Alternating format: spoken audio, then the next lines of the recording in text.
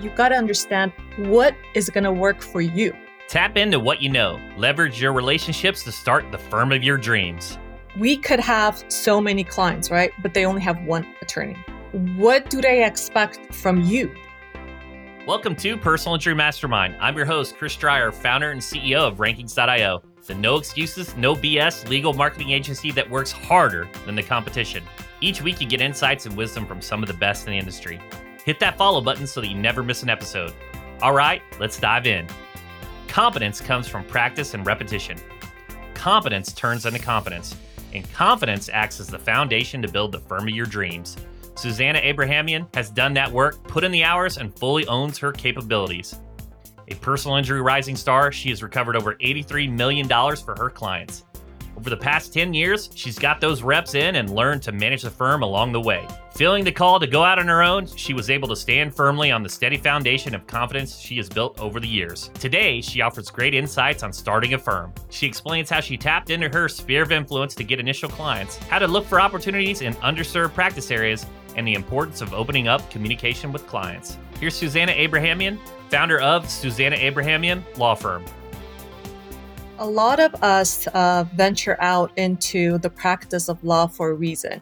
Some might do it just because family members are attorneys. My dad wanted me to become an attorney. I want to make money and so forth. The reason for me was more personal. So I am a first-generation immigrant. I was born and raised in Armenia. I have a very close-knit family. I have a younger brother who's also an attorney, David, and my mom and my dad. So we came to the United States when I was 11 years old, started off fifth grade, didn't know a word in English. It was my third language, actually.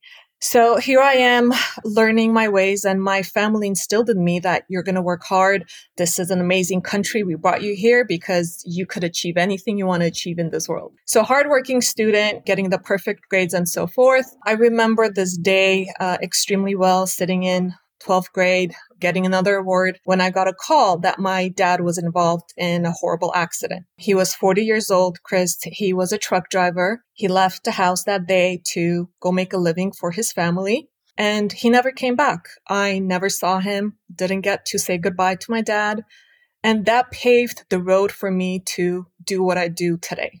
I knew I was going to be an attorney. I knew I was going to go to law school, and I was going to represent the injured individuals, and I was going to do nothing but plaintiff's work. It just paved the road for me, Chris. It was set in stone. It was one of those moments in life, those pivotal moments where you know your reason, you know your why, and now you have to do it. Thank you for sharing that. And I tend to get emotional on these things, and forgive me here. So you knew right away, hey, I'm going to law school. I'm going to be a plaintiff attorney. I'm going to be a PI attorney. Did you find that with that intention that it sets you up a little bit different in law school, just in the law school itself? I think law school is so different from the actual practice of law.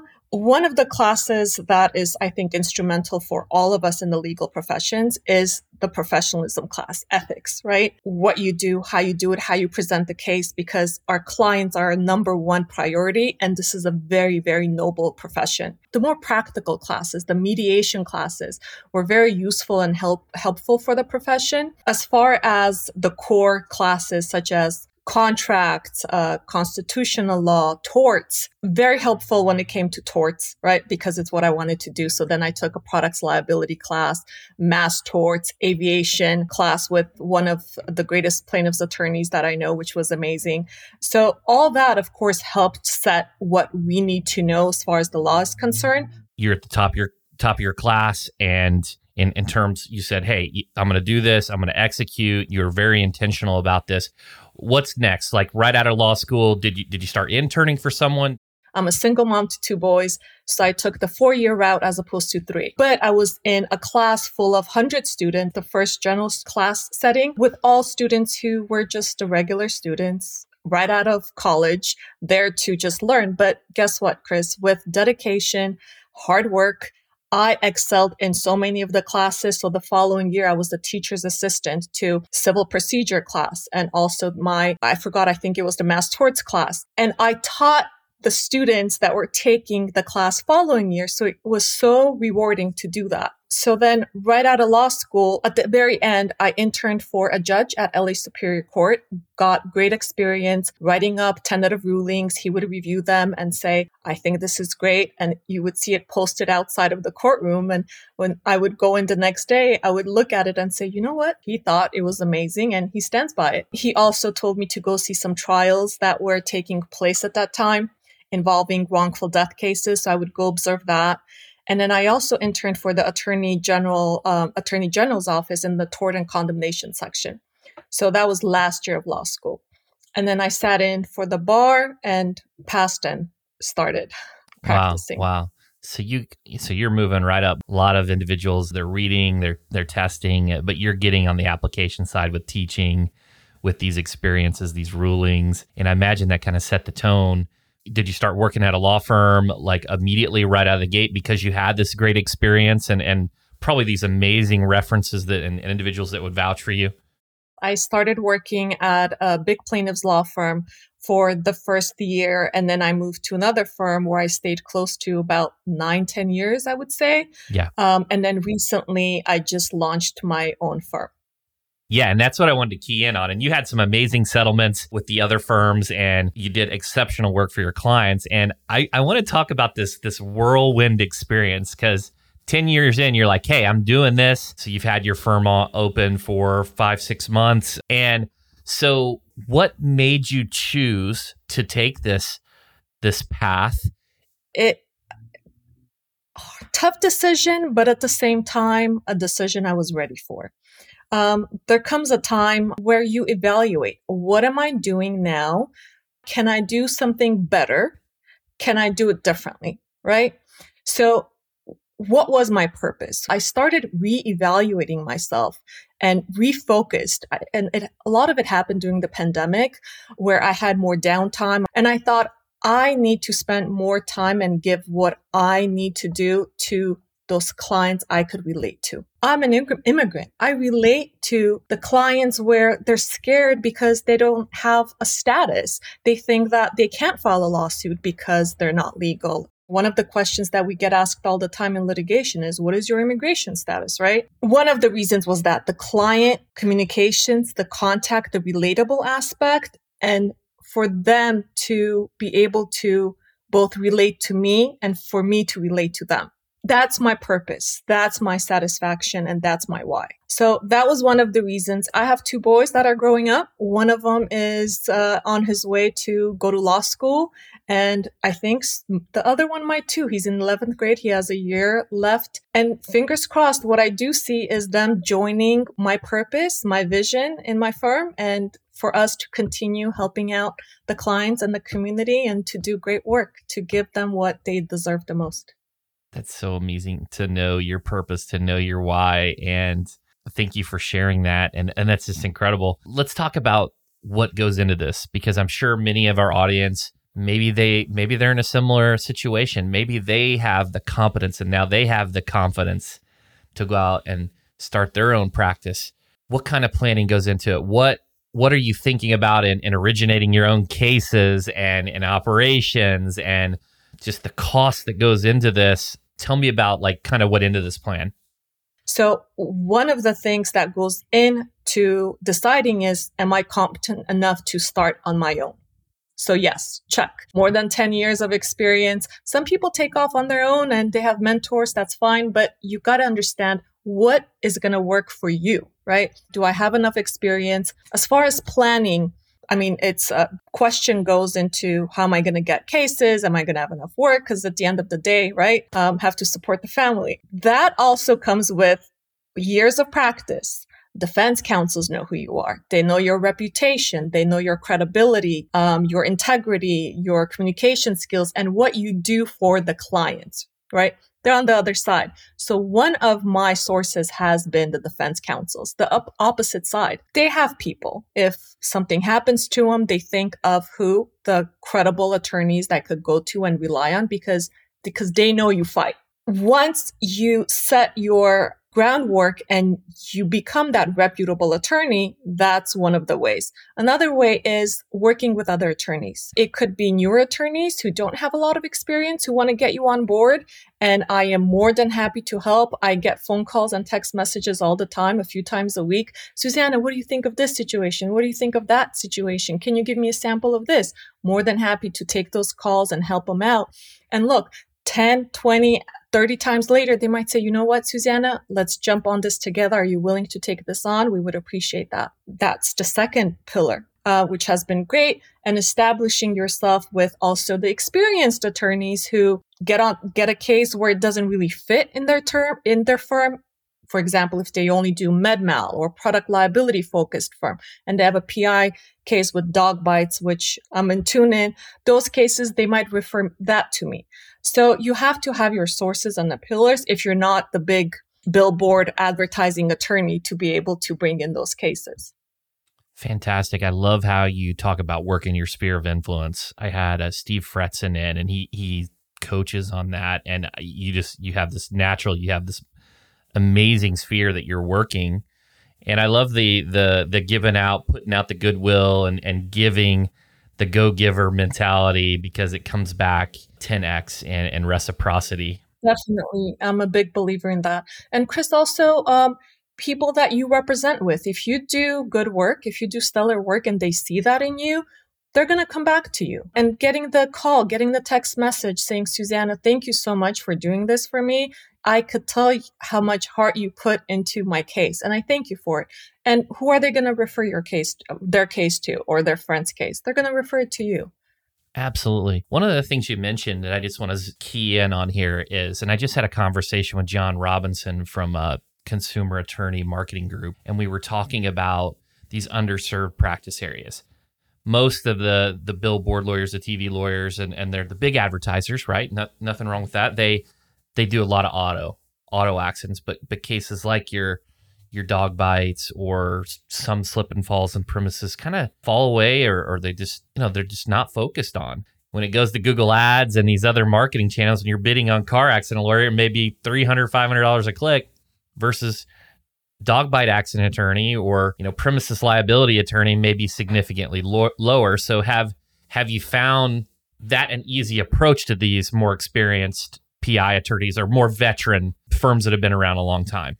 Some attorneys stay away from particular type of cases. They only, like you mentioned, they only want those auto cases. Yes, they're not paid attention to, sadly, the way they should. And that brought me back to, the client contact, knowing the client's story and how much time you spend with them. But premises liability cases, dog bite cases, those cases are ones that I've seen more and more to be referred out to. Then auto accident, simple liability is clear. But even with the liability disputed cases, a lot of attorneys would like to refer those out as opposed to litigating those cases.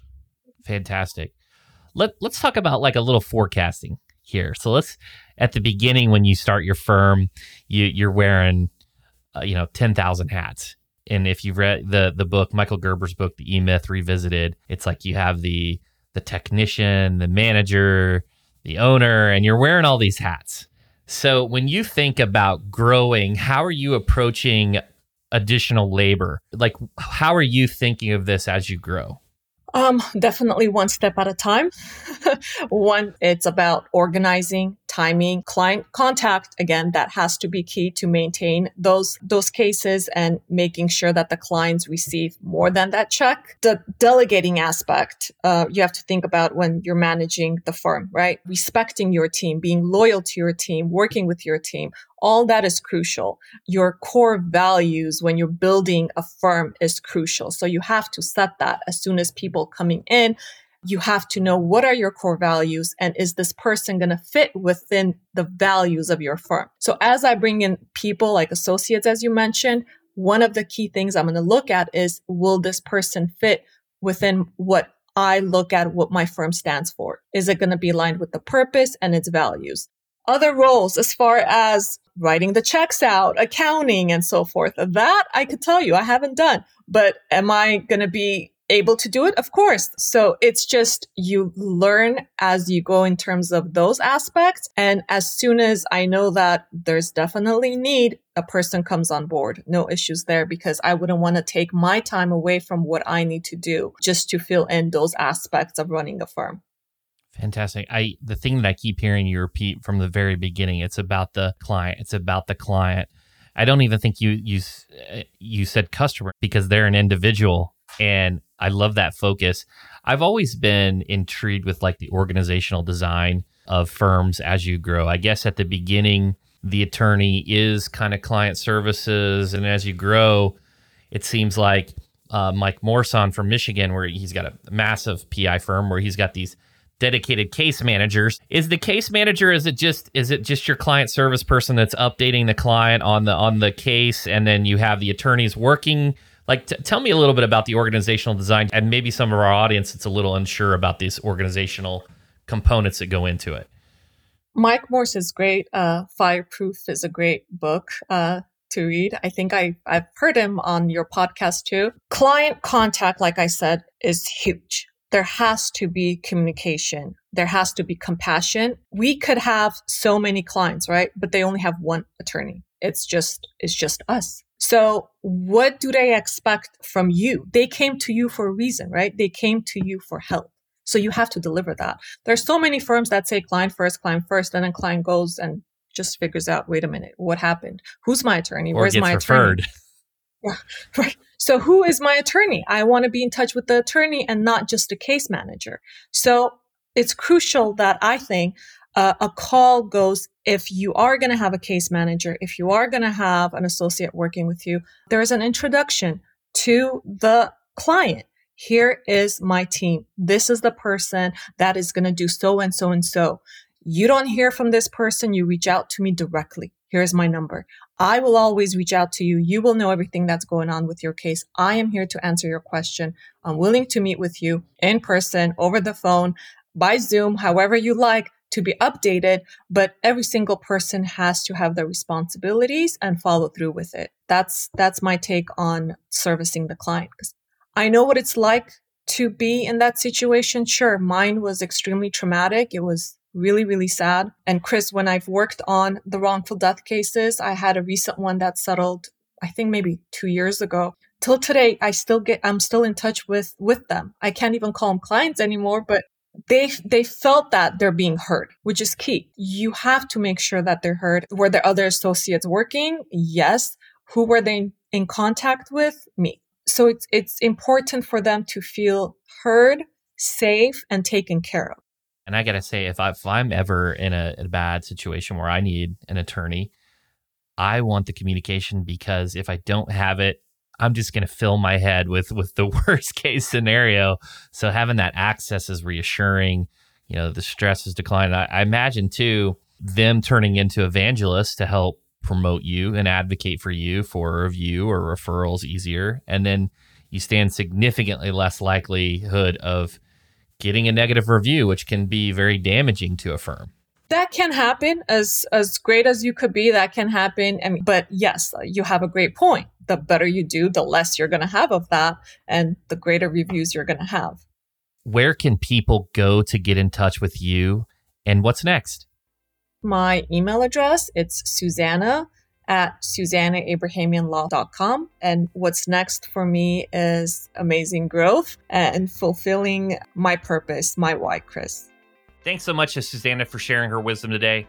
Let's hit the takeaways. Time for the pinpoints. Work your sphere of influence. Your first clients are closer than you think.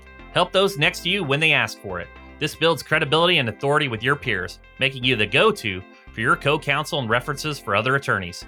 I am more than happy to help. I get phone calls and text messages all the time. What do you think of this situation? What do you think of that situation? Can you give me a sample of this? More than happy to take those calls and help them out. And look, 10, 20, 30 times later, they might say, you know what, Suzanna, let's jump on this together.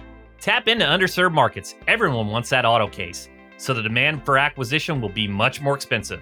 Drive down the cost for acquisition. Look for cases that fall by the wayside, like premises liability. premises liability cases, dog bite cases, those cases are ones that I've seen more and more to be referred out to. Then auto accident, simple liability is clear. But even with the liability disputed cases, a lot of attorneys would like to refer those out as opposed to litigating those cases.